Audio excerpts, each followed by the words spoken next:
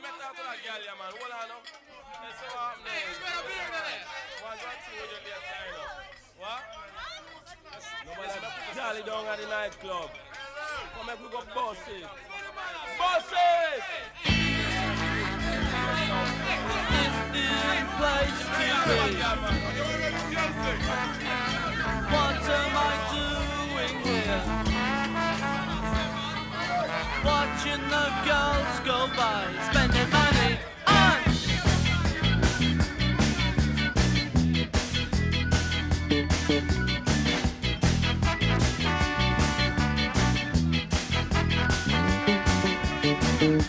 sleep all day.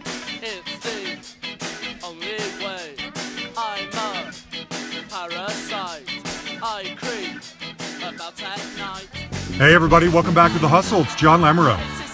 All right, this week is another huge one for me. One of the most transformational bands of all time.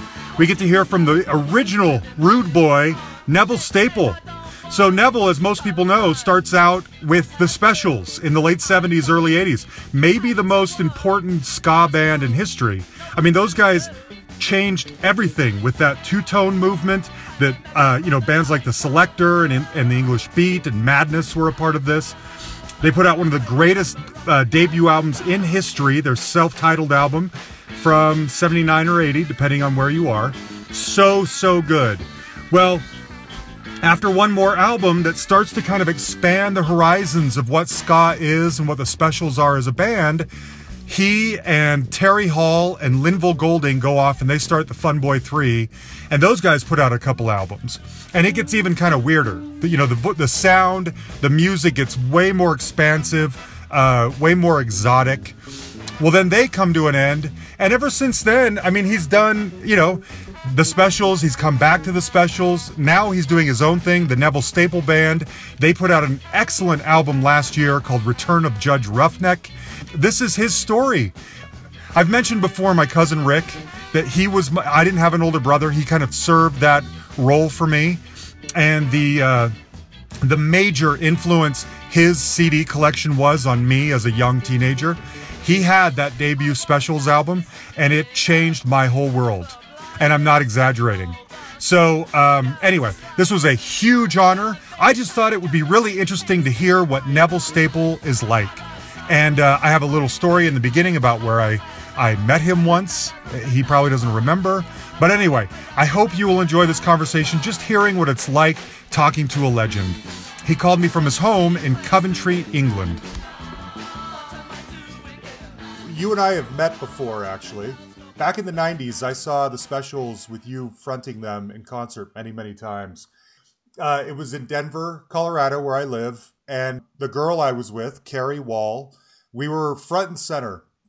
And I think you liked her because you motioned for us to come, for her maybe, just to come backstage. And so the two of us went backstage, and you were very clearly disappointed that she was with me. And it wasn't even a date, but that I had come along, because I dragged her to the concert. And so I was the one more excited to meet you. And then I still have, to this day, the water bottle that you were drinking backstage when we met.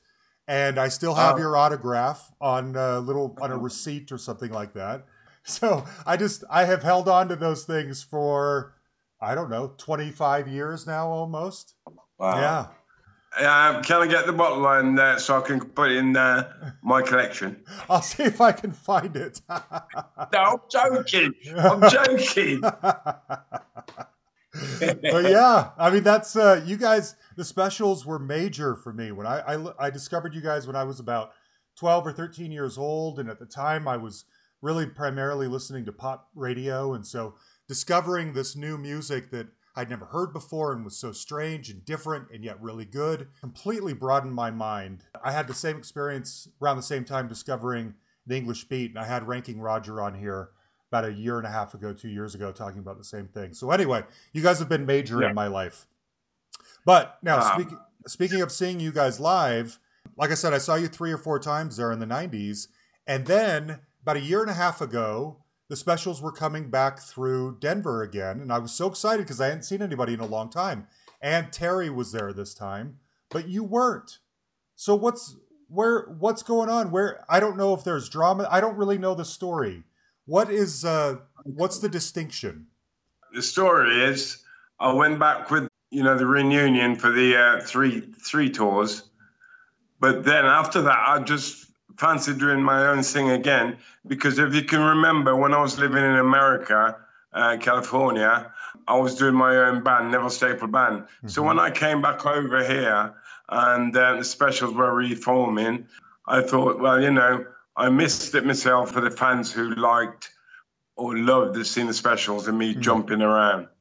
So after a while, I just thought, well, let me go and do my own thing. I came back, and the people who didn't know the specials saw me plus the rest of them. So no, that's no drama in me leaving. Okay, that's good. I didn't know if you and Terry didn't get along or something. When you're with the specials, I mean, Terry's the front man. You're more the toaster. You're sort of the party starter, dancing and toasting. But do you prefer it when it's your band and you're fronting your group of people? Is that a better dynamic for you? Yeah, because you see, my band, they know what I'm like when I'm on stage, and everybody seems to enjoy themselves. They really enjoy playing in the Neville Staple Band. It's more fun, and we're not restricted. Like if the song Message to You is 3.5 minutes, well, my band, we play to what the crowd wants.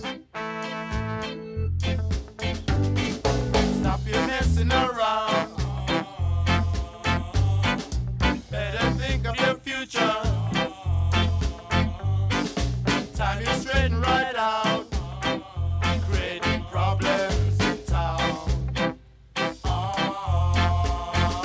Rudy, a message to you.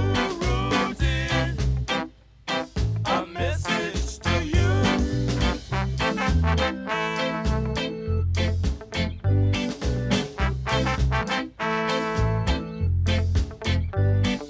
Stop your fooling around. Time you straighten right out. Better think of your future, else you wind up in jail. Rudy, a message to you. Rudy, a message to you. So it might be longer. I might get them singing at the end, Message to You, you know what I mean? Or if we do Ghost Band, my band, we just play to the crowd. All the clubs are being closed down. This place is coming like a ghost town. Bands won't play no more. Too much fighting on the dance floor.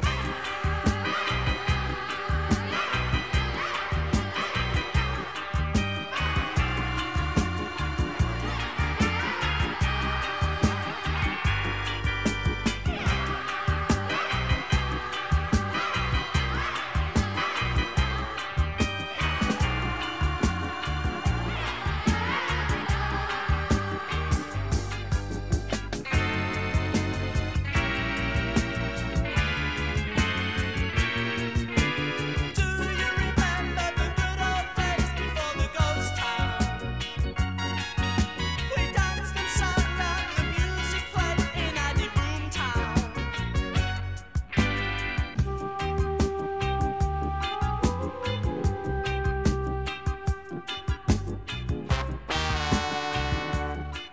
If the crowd wants more, we just carry on with the song and doing different instrumental, get the crowd to sing.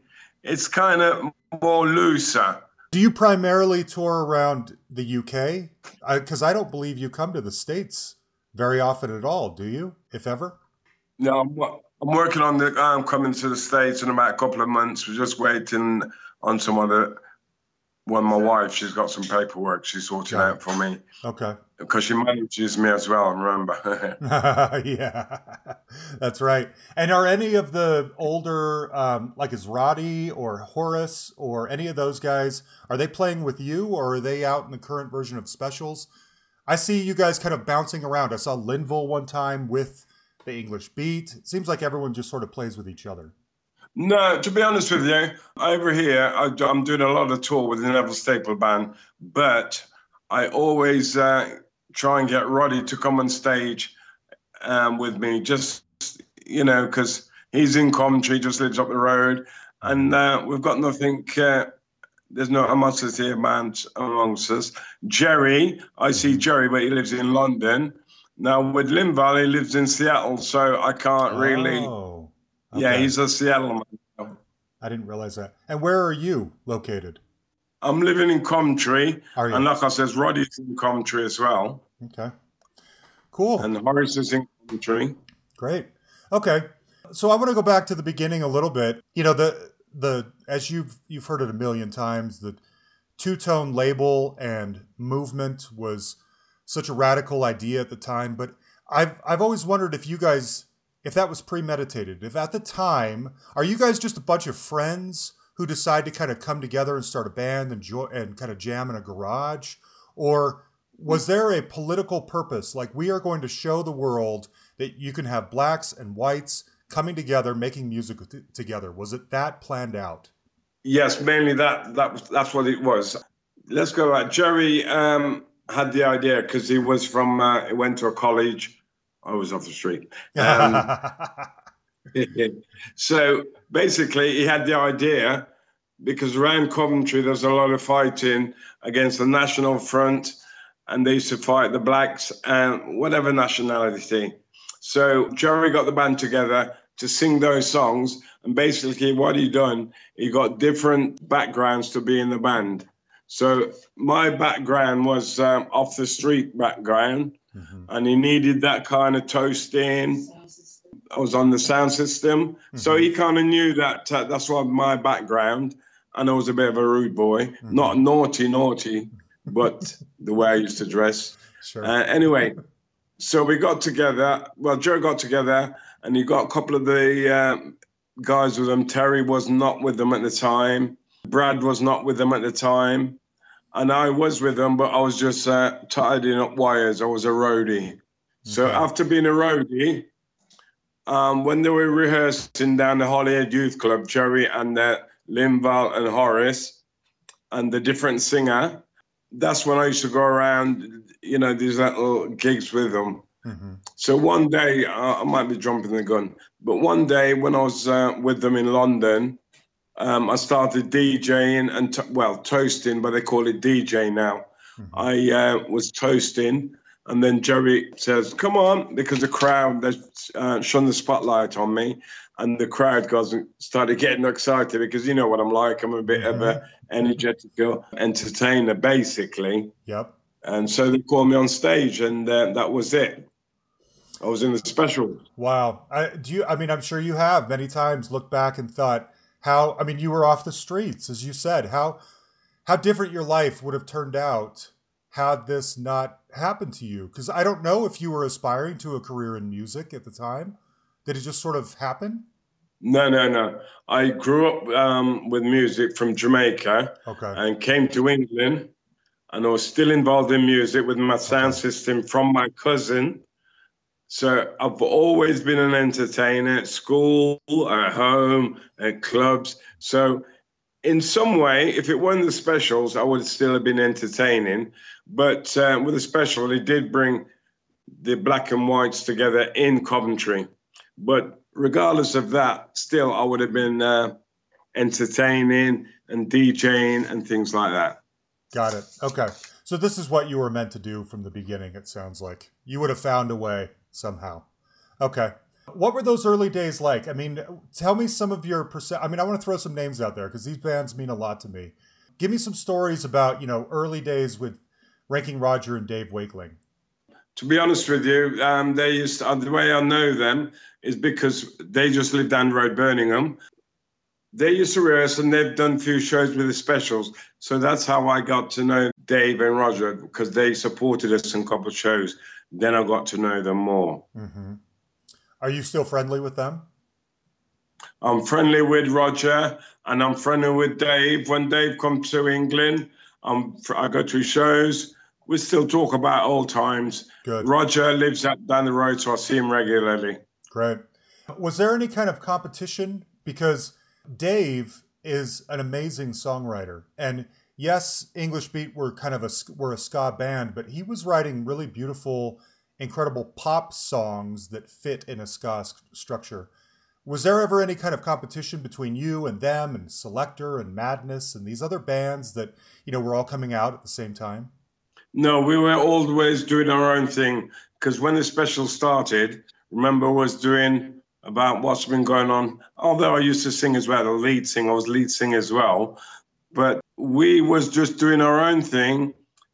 And it so happens these bands, Jerry wanted these bands on the Record Two-Tone label. So there was no competition at all, because it was like, okay, we're the first one who started the specials, and we had the label. So we got Madness, The Beat, Body Snatchers, everybody on board. I mean, so that means, basically what I'm saying now, it wasn't a competition because we got them aboard. Okay. Tell me, when you look back at those early days, I believe Gangsters was your first single. That comes out, makes a big splash.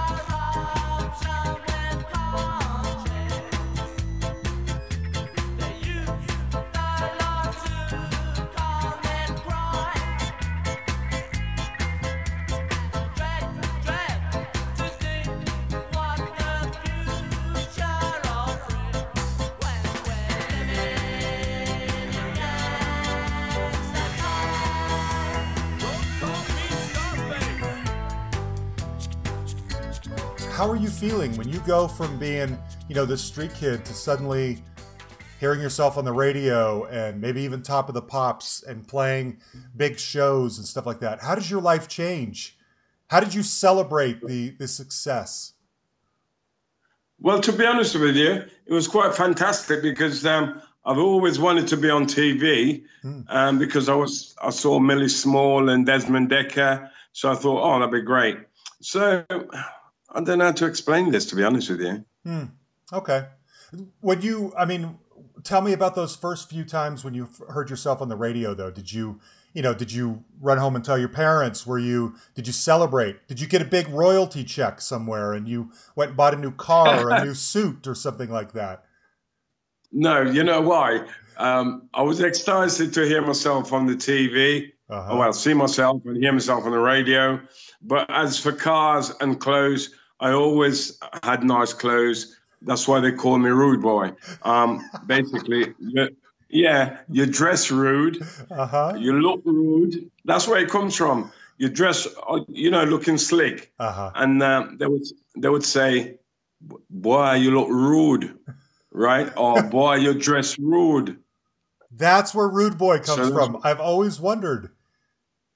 Okay. All right, Rude Boy as well. Just not that in Jamaica, from Peter Tosh, Bob Marley, Trench Town, they used to have some gunmen. That's what they used to call them, Rude Boys. Got it. So then there's the other side that's called Rude Boys, like I just explained to you. Dressing smart, nice. So we're the good Rude Boys, if you know what I mean. Got it. I sure do. Yeah. Yeah, we don't go with the other Rude Boys that came out of Jamaica. Although in Jamaica, you had those Rude Boys. And like my dad, older folks, they used to dress nice, look nice. So we call them rude. Oh, you dress rude. Okay. Now it makes sense. So how did you guys get hooked up with Elvis Costello to produce the first album? To be honest with you, we loved what he done, and he liked the specials, and we needed a producer. So the idea came. I cannot remember how the idea came, but everybody was up for it, for Elvis to produce us, because we loved his music so much. So the idea, and it was brilliant. It was brilliant working in the studio with Elvis. Good.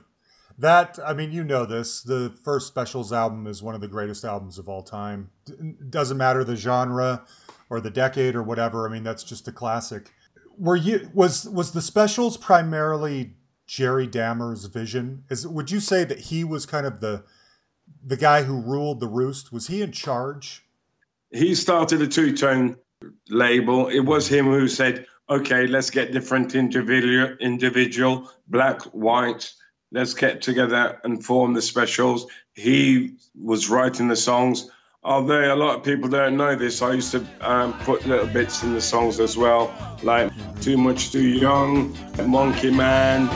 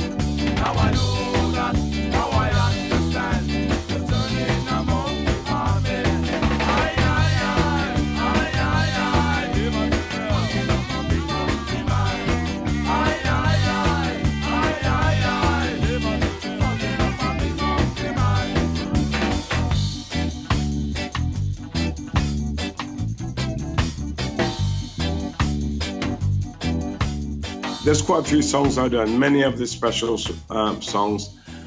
So for me, and doing the stuff with Jerry, it was putting the, I must say, that black side across, but got it. Different nationalities. It's kind of hard to explain. It was everybody had their own different input to the band. Got it. Yeah, makes sense. Okay. You know, the second album comes around, more Specials.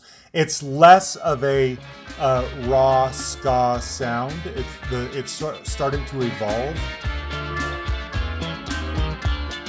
Safety belts and sickness bags, jet lag down the pills. Duty free, booze and fags make me feel ill. A vapor trail from A to B, away from normal sanity. It all seems so absurd to me. I've seen the carpets on the walls of hotel rooms around the world. I never want to hear the screams of the teenage girls in other people's dreams.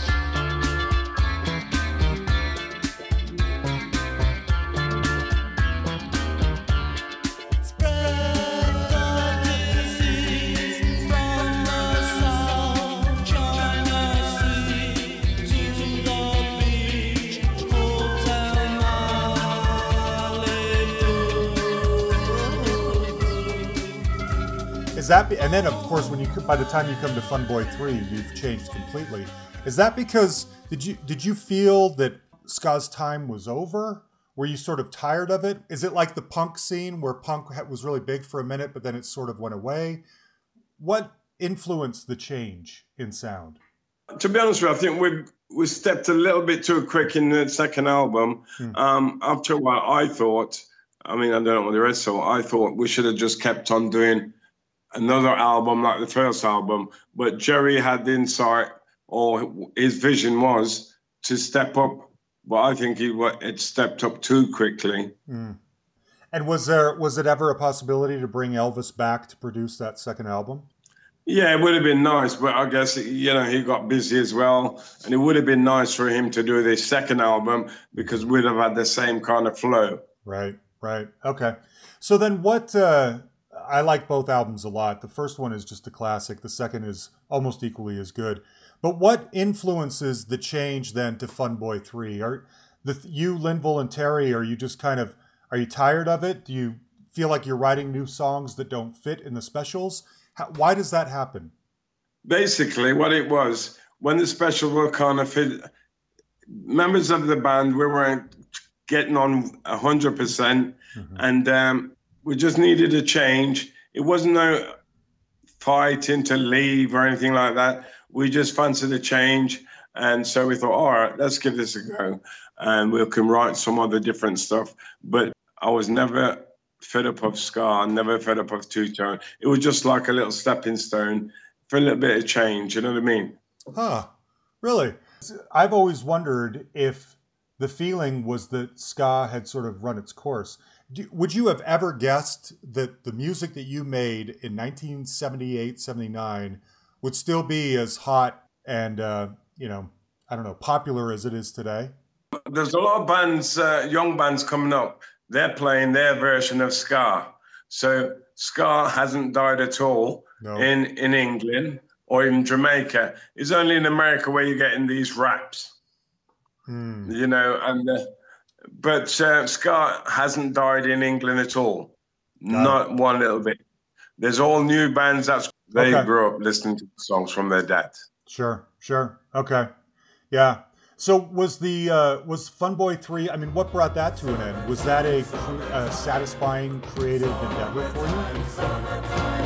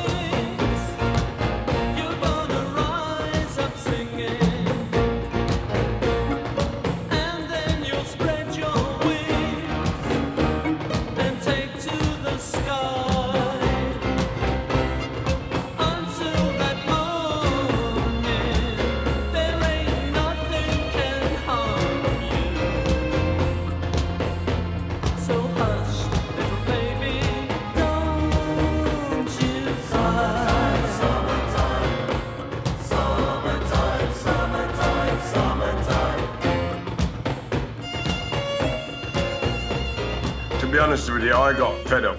You know, I'm not trying to say. I got fed up after a while doing the Fun Boy 3 thing. It was great when it happened. But at the time, I wanted to get back to my ska, my roots, because ska had never died for me, never ever. I grew up with it. So, and after that change with the Fun Boy 3, I just thought, let me go back. And that's when I started my own band. And then, Special Beat as well came. And that's what went back to doing the ska. But no. I've always loved ska. Okay. Always. Okay. How did Bananarama get involved with Fun Boy 3?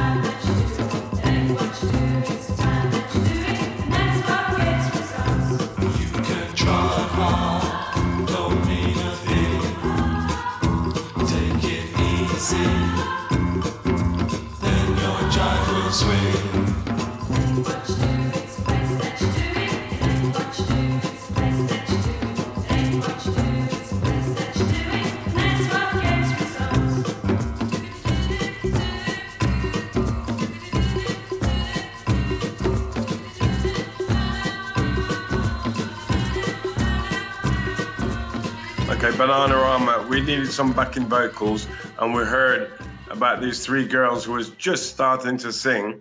So we said, let's give them a little break, a little try.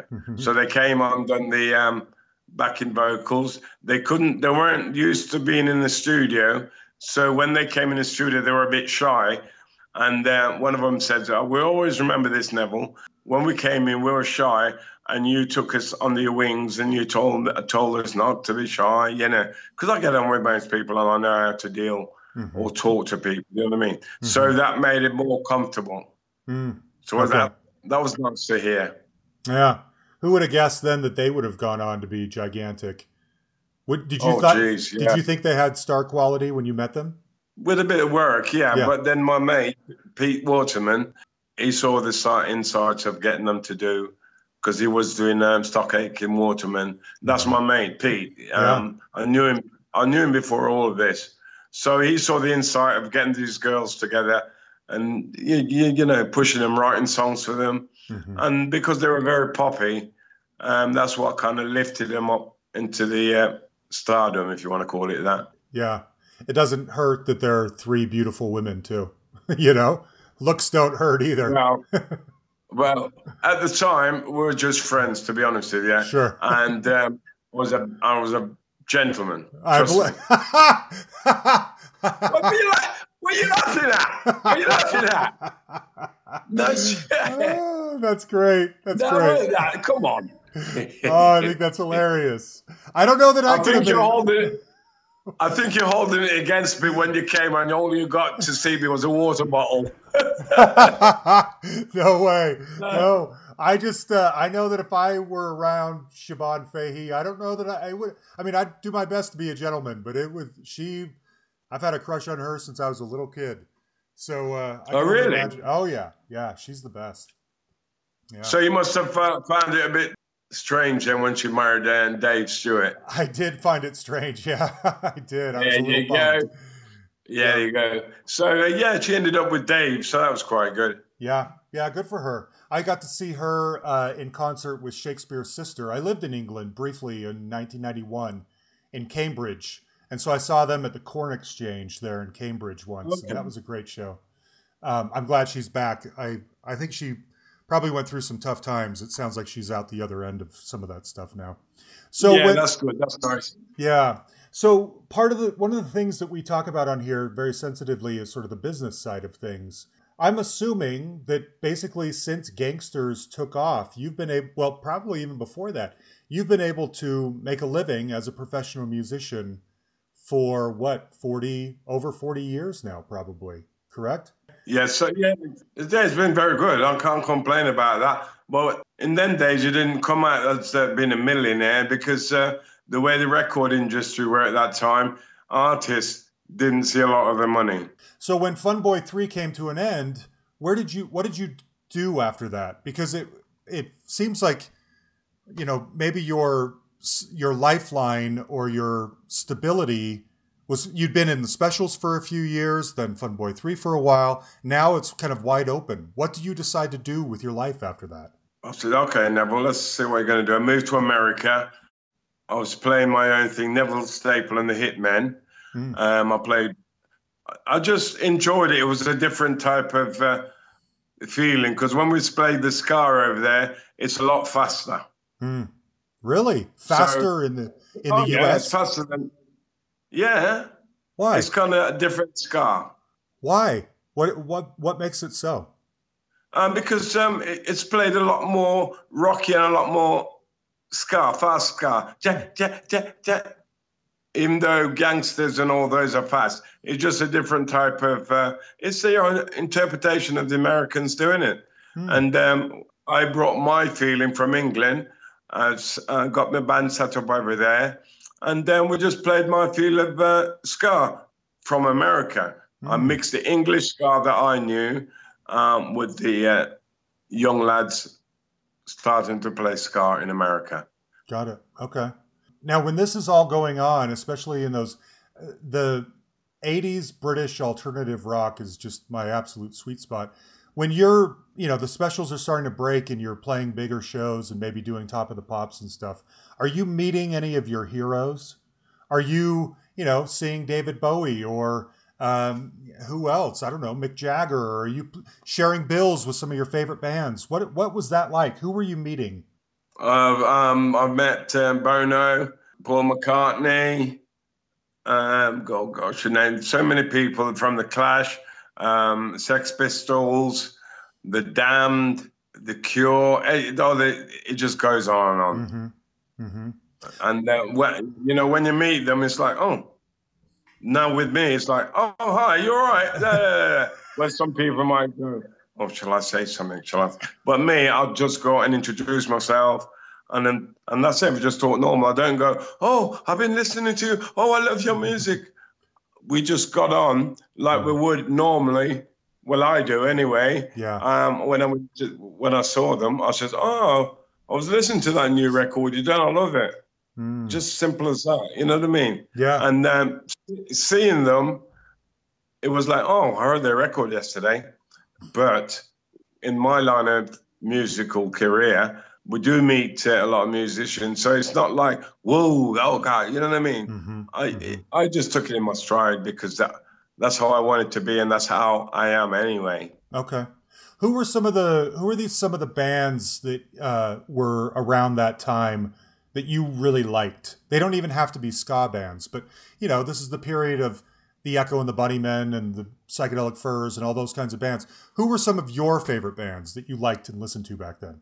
Well, like I said, the Clash. I did like Psychedelic Fur. I mean, there's quite a few of them I used to like from before. The Damned, the Cure, like you said as well. Yeah. There's so many that I liked before that's not like ska. Yeah. Okay. And speaking of which, how did David Byrne come on to produce that second Fun Boy 3 album? Consequences, altered cases, broken noses, altered faces, my ego altered egos. Wherever I go, so does me go. Walk through the fields where the flowers are growing. Carve out your names on the first tree you see. There are 22 catches when you strike your matches and get down on your knees in the tunnel of love. The tunnel of love. You fall in fever. In the tunnel of love. You think of yourselves as really good friends, but you know how it always ends in the tunnel of love.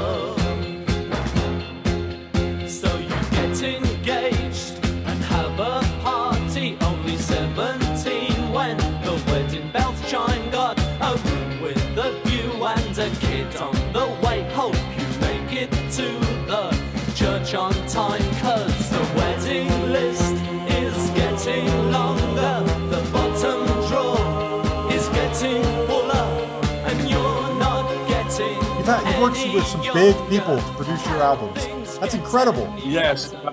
The same thing I was saying again, we love Talking Heads, and we was doing the next the album, and we thought, who could we get to do it that we liked and loved? So we thought, ding, David Byrne, because at the time we went to see him in concert a few times, and we'd spoken to him. He was just a lovely, lovely chap. Good. I don't know of a lot of other albums that he produced that weren't his own. I'm kind of surprised that he, did this for you. He must have been a big fan of yours as well. Yes, he did like the what we'd done with Specials and Fun Boy 3, and we just got on like a house on fire, like when we met him at his shows and stuff. And so we just thought, like I said, let's ask him if he would like to produce us, and he says yes. So that was great for us. Okay. During this time, did you come and tour the States back in those late 70s, early 80s days with either of those bands? You mean there were the Specials? Specials or Fun Boy 3? I know Terry was involved with Jane Weedland from Go-Go's, and that's how Our Lips Are Sealed happened. Can you hear them talking about us, telling lies? Is that a surprise? Can you see them, see right through them? They have a shield, nothing must be revealed. It doesn't matter what they say. No one listens anyway.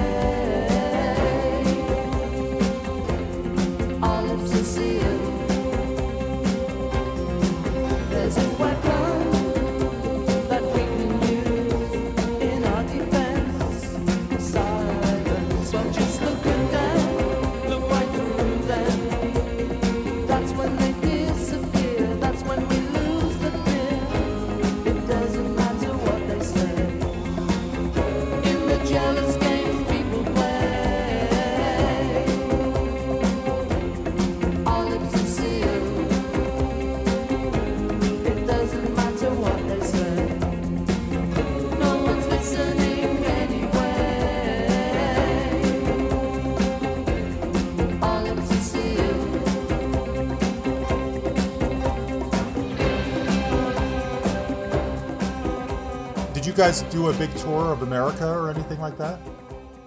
Yeah, the Specials did, and Specials 2 did, and let me name drop, and Neville Staple Band as well. The Neville Staple and the Hitmen. When I lived there, we'd done a big tour of America.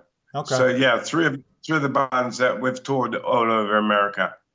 I wondered in those early days, you know, your first time maybe passing through the States, what your impressions were.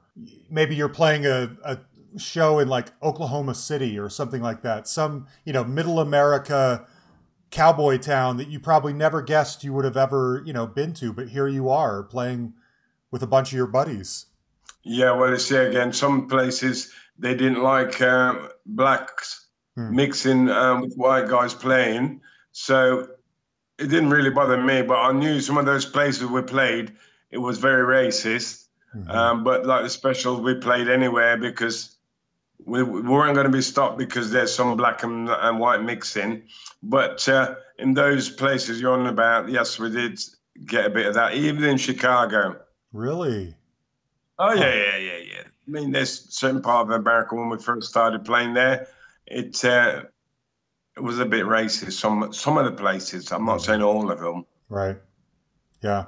I think that's still the case in some places, unfortunately. Oh, yeah. It's still going on. So, okay. So when I started seeing you guys around the mid-90s with the Today's Specials album, by the way, I've always loved Goodbye Girl. That's one of my very favorite songs of yours.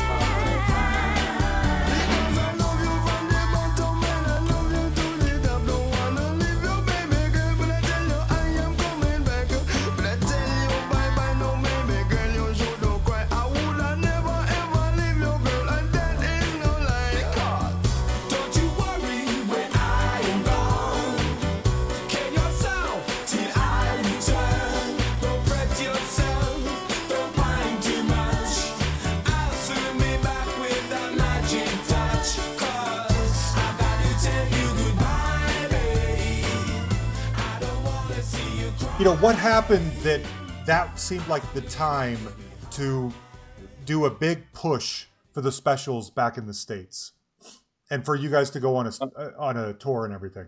All right. Because in America, they haven't really had a lot of special stuff. They were listening to it, but they didn't see anybody who was in those bands. So we got the two bands together, Special B, and we said, okay, let's play in America again, because a lot of American fans hadn't seen. They just heard of the Special and just heard of the beat. So we just said, oh, let's take this over to America. And it went down pretty well, to be honest with you. Yeah. I wondered if a record label came to you in like 1995 or something and said, you know, there's a ska kind of explosion going on in the States right now with bands like Rancid and Real Big Fish and, you know, Voodoo Glow Skulls. I know you know a lot of these people. Let's resurrect those great pioneering ska bands from before and put them back out there, because there's a market now for people appreciating ska that maybe hadn't been there before. Were you privy to those conversations? Did that happen? Yeah, that's what happened, to be honest with you. We just thought, well, a lot of people, like, I've heard about the Specials, about the beat, so let's bring back a bit of ska so they can hear it now. And that was the reason why we just got back together, myself and Rankin Roger and a few of the guys. We just brought it over. Let's play ska so the masses can hear it who hadn't heard it before. Yeah. Okay, that's what I figured. And it's been pretty good ever since. I mean, I don't know. I mean, the Terry Hall version of the Specials completed a pretty successful tour a year or two ago. I assume things are still good for you over there. The thirst for ska never goes away. No, that's what I'm saying. That right now, I'm really loving it. I do a lot of shows all over England, Europe. I've been to Hong Kong, Japan with my band, and they still love ska. Mm-hmm. Now the return. So I do a lot of touring. Good. And the return of Judge Roughneck. That's a great album. And you have been brought in front of me.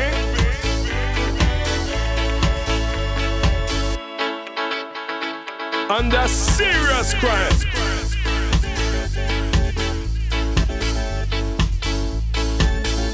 And the crime is grievous badly harm.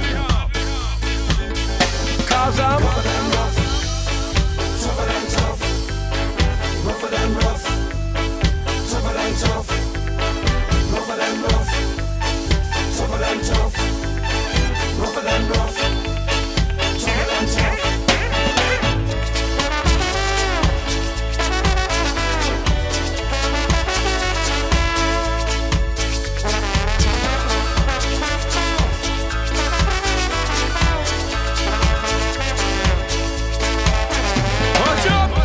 Silence in court.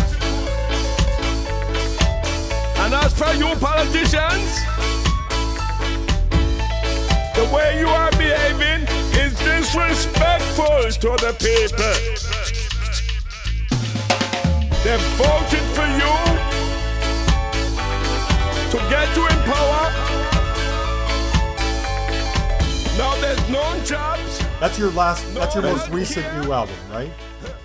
Yeah. Yes. Okay. Because that's just me. I'm playing what I like, and how I see the music changing. So Judge Roughneck is really what it's in my heart. You know, when I played that or recorded that album. I've got to say though, not that I'm getting old, but my wife, she helps produce that, and we write the lyrics together on that album. So I guess you're going to get something different, a different feel. Because she grew up listening to ska as well. So I kind of combine what she knew and what I know, and we put them together because we're married now, and she used to love Specials as a band. Then the great idea was then, let's get this together, babes. And that's why we came out with Judge Roughneck. And Judge Roughneck is a song that I've done with the Specials. You know, like I said, I do intros and songs. Hush up, quoting session, stuff like that. Love it. And oh no give me no more picnic, stuff like that. You know, a lot of people don't think I've written a lot in the Specials, but that's your flavor. I enjoy writing. Yeah. My flavor is what you'll hear on Judge Roughneck. That's how I kind of see it going. That's how I felt at the time. So I can see people might think, oh, that's a lovely album. And I'll say, yes, I'm glad you like it because it's how I'm feeling. It's how my whole thing about the ska is coming out. Yeah. Okay. And tell me more about your wife. Her name's Christine. She performs with you. How long have you guys been married? We've been married about 4 years. She's standing on my shoulder now. Oh no, she's gone back. She's gone back in the other room. Okay. But she's fine. She's great. She's got her own album coming out. She keeps me on the straight and narrow. She helps me a lot with the writing now, and like I say, production work. And she's hiding. I'm just going to let you say hello, but she's hiding. That's okay. Tell her hi for me. Yeah. Okay. Yeah. Hi, Chris. In this day and age, is there? I mean, I'm curious when I talk to artists like yourself who continue to put out new music, because you know, the business is not the way that it used to be, where that music is going to get widely heard or distributed or purchased, especially. Do you still find is there still a fire inside of you, though, to write new music, record new music, get it out there, or is that sort of dying down? No. For me, it's not. But for a lot of bands, though, they're using that America Got Talent and stuff like that. And the young bands who's coming with their own stuff, they're not getting the push because there again, the record sales are different, record companies are different. And so the new bands, they're having it hard. Yeah, yeah. When you play live, I mean, how much is new stuff versus classic stuff? I mix it half and half. Good. And I put some new half and half. Some that I like, some old reggae that I like, some of the specials reggae, and some of them, like I say, reggae ska, and then some of what we're writing now. So it's 3 different slots, you could call it. The specials, my own music, and songs that I like from before, like Stranger Cold. Yeah. Pressure Drop. So I do. These guys. Yeah, oh yeah, Pressure Drop, Running Too Bad. Yeah. It is you. Oh yeah. It is you. Oh yeah. I say pressure drop. Oh pressure. Oh yeah, pressure's gonna drop on you. I say pressure drop. Oh pressure. Oh yeah, pressure's gonna drop on you. I say when you try. Oh you gotta feel it. All that you do it is wrong. I say when you try. Yes you gotta feel it. All that you do it is wrong. It is you. Oh yeah. It is you. Oh yeah. I say pressure drop. Oh pressure. Oh yeah, pressure's gonna drop on you. I say pressure drop. Oh pressure. Oh yeah, pressure's gonna drop on you. Sometimes you feel low and See, those are from my growing up days. So I just thought, let's put them together. Okay. Okay. Could you now another kind of, and if this is, I don't mean to sound insensitive, but I think it's something that people are curious about. Could you just sit back and live off like specials royalties for the rest of your life if you wanted to?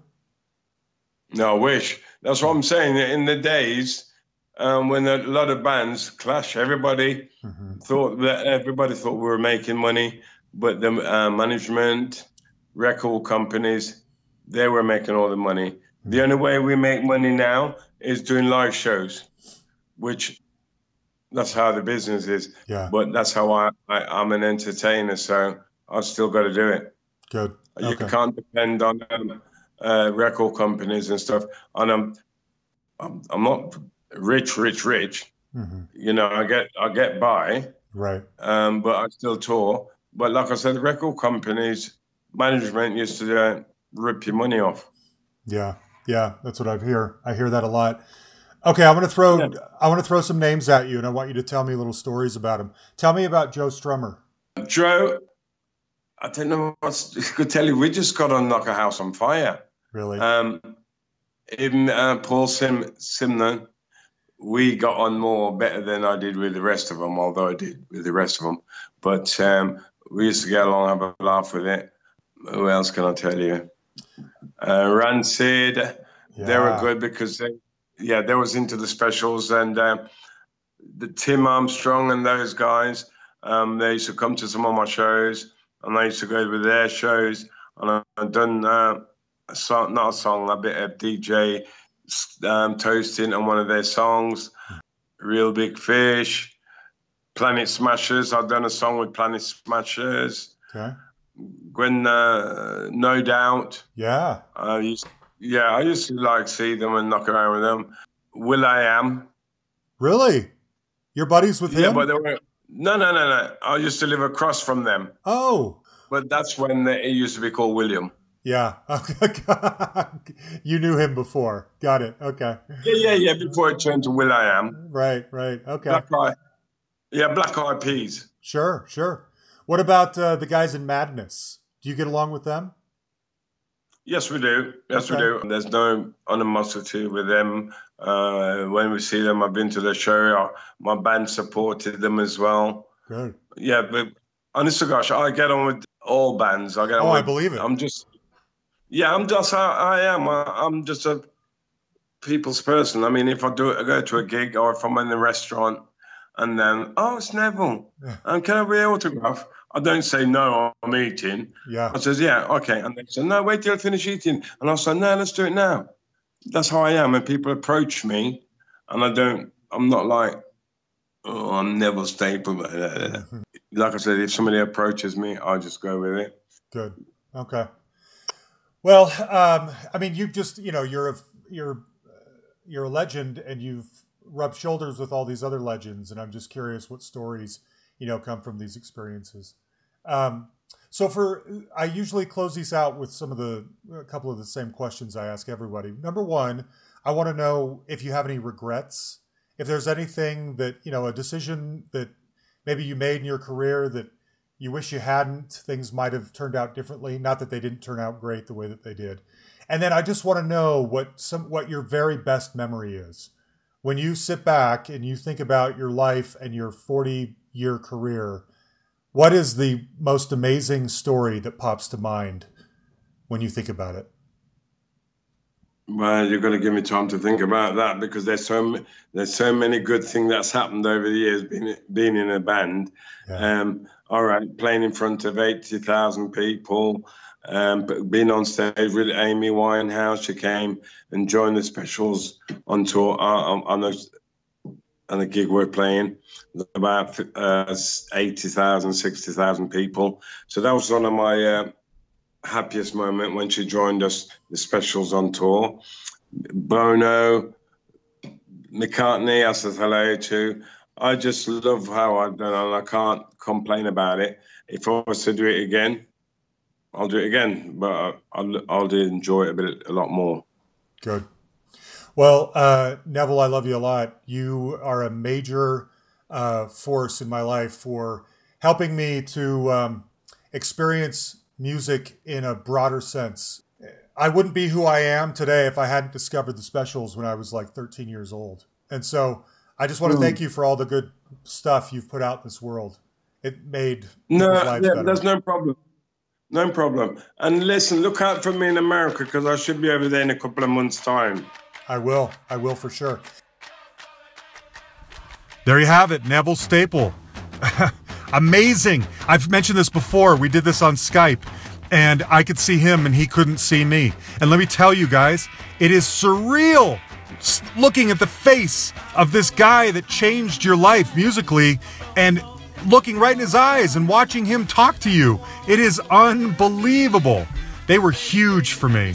I hope you enjoyed that. That's what Neville Staple's like. By the way, I found out after the fact that he wrote a book called The Original Rude Boy. I tried finding it on Kindle. It's not available, so I got to buy the hardback or something. But anyway, it's out there. If you guys don't know that already, check it out. It might be good. I don't know yet, but how could it not be, right? And if it's been a while since you touched on the Specials or even Funboy 3 or his solo stuff like The Return of Judge Roughneck, if you like ska, it is well worth your time to check out. I promise. Okay? Now, teaser for next week. We're going to be talking to a producer who has done a lot, but I can't tell you who it is because I'm afraid you'll guess. He is just not American. And I can't tell you where he's from because I'm afraid you'll figure out who it is. So he defined an entire decade in this country in terms of music. It's a little bit of a rambling conversation. It's long. There's a lot of good stories in there. There's a lot of insider information that may not appeal to everybody, but if you love music, you probably will enjoy this conversation, okay? Anyway, you know the deal. You can find us on Facebook. You can like our page. You can send us a message on there. Me and Yan reply to everything. You can send us an email at thehustlepod@gmail.com, or you can find us on Twitter at thehustlepod. And huge thanks, as always, to my partner, Yan the Man Makevich. Thank you, buddy, for everything you do. We'll talk to you guys next Tuesday.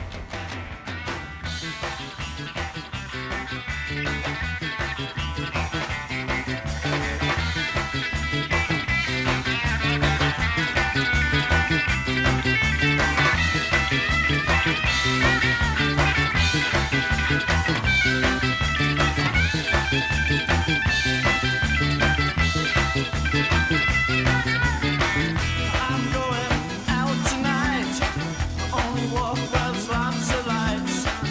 In the alleys in a